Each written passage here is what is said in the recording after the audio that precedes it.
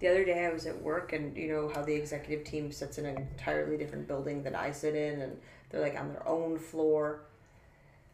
And it was, I never like to really go up there. I don't feel like I fit in up there. But my boss sits up there, so I have to go up there, and like you walk the halls and you don't hear any laughter. It's very stoic up there. And everyone's in their own offices. Like no one's mingling about because it's just there's only 11 of them and they have assistants, but they're all like in their own space. So you walk these like halls, you could drop a penny and it would like reverberate for days because nobody's there. And everything is echoes. I went to a meeting with this new hire, and I was talking with her and talking about compliance, blah blah blah. And as I stood up to leave and I was going to go walk and say hello to my boss, I was joking with this person and I was laughing and whatever. And when I got to my boss's office, she said, "Oh, yeah, I heard your laugh. I knew you were here." And it made me feel very embarrassed about my laugh. And I've thought about it because then I go to the hairdresser today and this woman is getting her haircut by my hairdresser. And whenever they're even a minute over the time that I'm supposed to be there, my appointments start to begin. It's supposed to begin. I hate the customer that's sitting there. I think you're delaying this. You're making me wait because you're just chatty with my hairdresser. But what if she started late? It's possible. It's very possible. So, anyway, this woman is talking to my hairdresser, and she's laughing, and she's the most obnoxious laugh, but you can tell she's leaning into it, like it's part of her identity. And so I have two choices. One, I try to change my obnoxious laugh because it's annoying to most people. Why do you think you have an obnoxious laugh? I think don't you know, have the my boss perfect saying laugh. that made me a perfect laugh. I do, yeah. In what way is it perfect? It's too loud. I'm too loud with my laughing. It's like I want to share the joke with everybody, so I overly enunciate my laugh. It's terrible. I don't think you do. I think everyone is louder than their normal speech when they laugh. All right. Well, so that my other option is either I try to change my laugh or I just embrace it and I have the annoying laugh. Like this woman, it was part of her identity. And her friends probably say, "Oh my God, can you believe Carol's laugh?" And maybe I could just do that. I'm still not saying it's an annoying laugh. Okay, well, I'll have to ask other people. I'm sure I can ask Bill and Aaron and they'll be honest about it. They could be like, "Correct. We don't ever want you to laugh again." And so they just tell me sad stories all the time.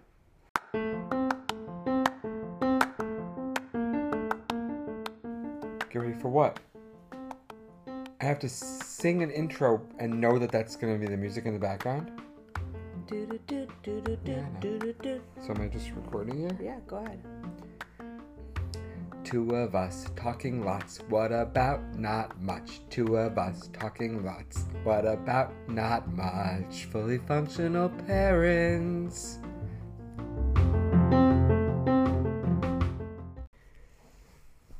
Today, before I picked up the kids, I went to the co-op. And as I was parking, cookies. Why don't you just point to the cookies? I wanted you to get the cookies. So I need to talk to you and get the cookies. I don't get the cookies. It's really just I had to lean Right, over. you have to lean over. And we were equidistant to it. No, you're way closer.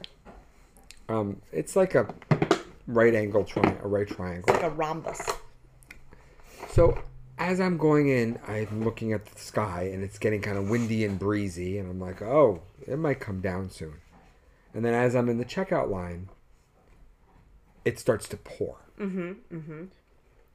So I was like, whatever. My car, I know where my car is parked. I'm really close to the entrance. And as I get my stuff to bring to the car, I glance to my right, and the next person in line is this guy, Jeremy White, who is on the morning sports talk show. Okay. So I feel like I know him intimately, right? Because you hear these people. Intimately. Yes. Okay. He's revealed a lot about his family. It's like you know stuff about them. Okay. I'm still not going to call that intimate. Because everybody knows those. Like, I mean, this person's actually broadcasting it on radio. He doesn't have a relationship with all those people. Maybe I'm saying I know a lot of his. I know a lot about him, though. Okay. All right. His name is Jerry White? Jeremy. Jeremy. Okay. So I kind of look at him, and he glances at me. Not that He he thinks, knows me, but he's right. like, does he recognize me? And I look at him, and I give him a nod. Oh no. And I walk out. So I'm walking out, and it is pouring. And in the matter of time that I popped the trunk, threw the stuff in the trunk, closed and went in, I was very wet. Mm-hmm.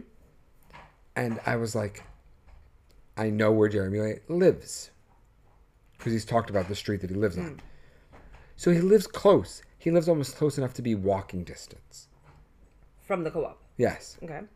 And I was thinking, well, what if he walked here and now it's absolutely pouring? Maybe I should give him a lift. Oh my god, this is like weirdly stalkerish, but okay. Oh my god, it is so weirdly stalkerish, but don't worry, it gets worse. So I time it that I back out my car and I'm coming out of the parking lot as he's under the awning. And I'm thinking I will go up to him and I'll say, this is weird, but you want a lift? You know. So I pull alongside him and I start to roll down my window as it's obvious that he has a car there and he decides that he's going to run out then. And he kind of looked at me because I was kind of in the way. Like my car's in the way. So I looked at him. I gave him a thumbs up. And then I drove away.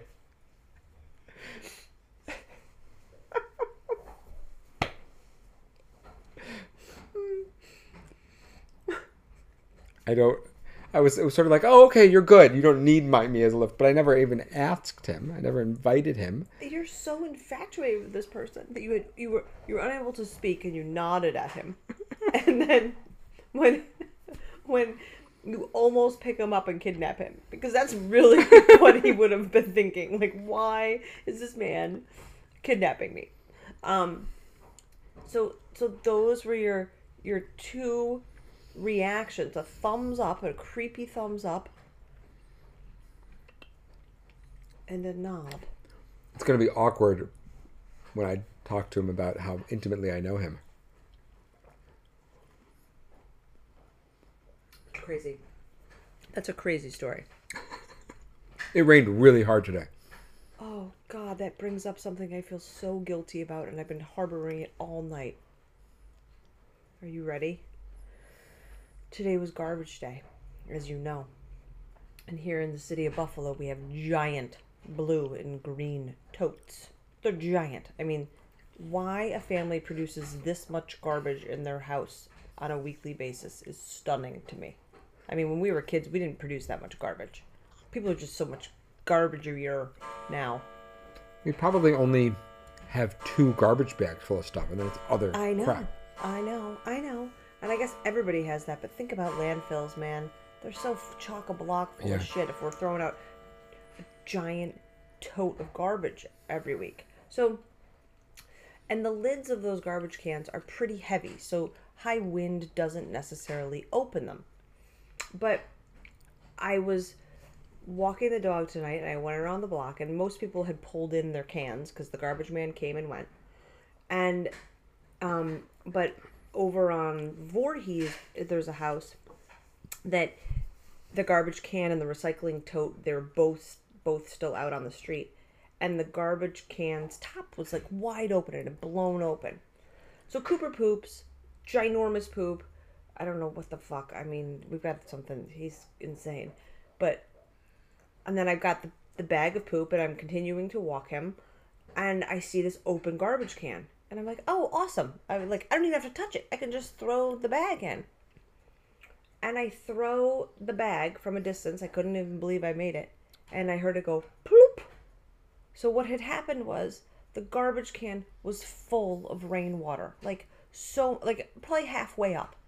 So not halfway up, but it was a lot. It was so loud. It didn't come down as 2 feet of water. It was crazy. It was crazy loud how it reverberated. Okay, sure. So, because the garbage can tote the lid had blown open, then it poured like hell when you were creeping out that guy, Jeremy, and so I didn't know though. So from a distance, I didn't know it was filled with water. So I heard the bag hit the water, and I just kept walking. It's in the garbage can, though. I know, but these poor people, they're going to have to drain their Oh, they're garbage probably not can. going to. They're just going to leave it in there. David, I'm saying it was half of the garbage can of water. It can't be half a garbage can full of water. Even if it's That would be a biblical proportion of rain. Even if it's a foot of water. Imagine like draining that out of the garbage can. And I made their lives so much worse. I felt so bad. I think it probably echoed, and it was literally 2 inches. I bet it's actually still out there. I could go look. Go take a look. A picture. Go report back. Should I? No. Oh, okay. Should I? I mean, I can. I'm dressed. No, thank you. No, thank you.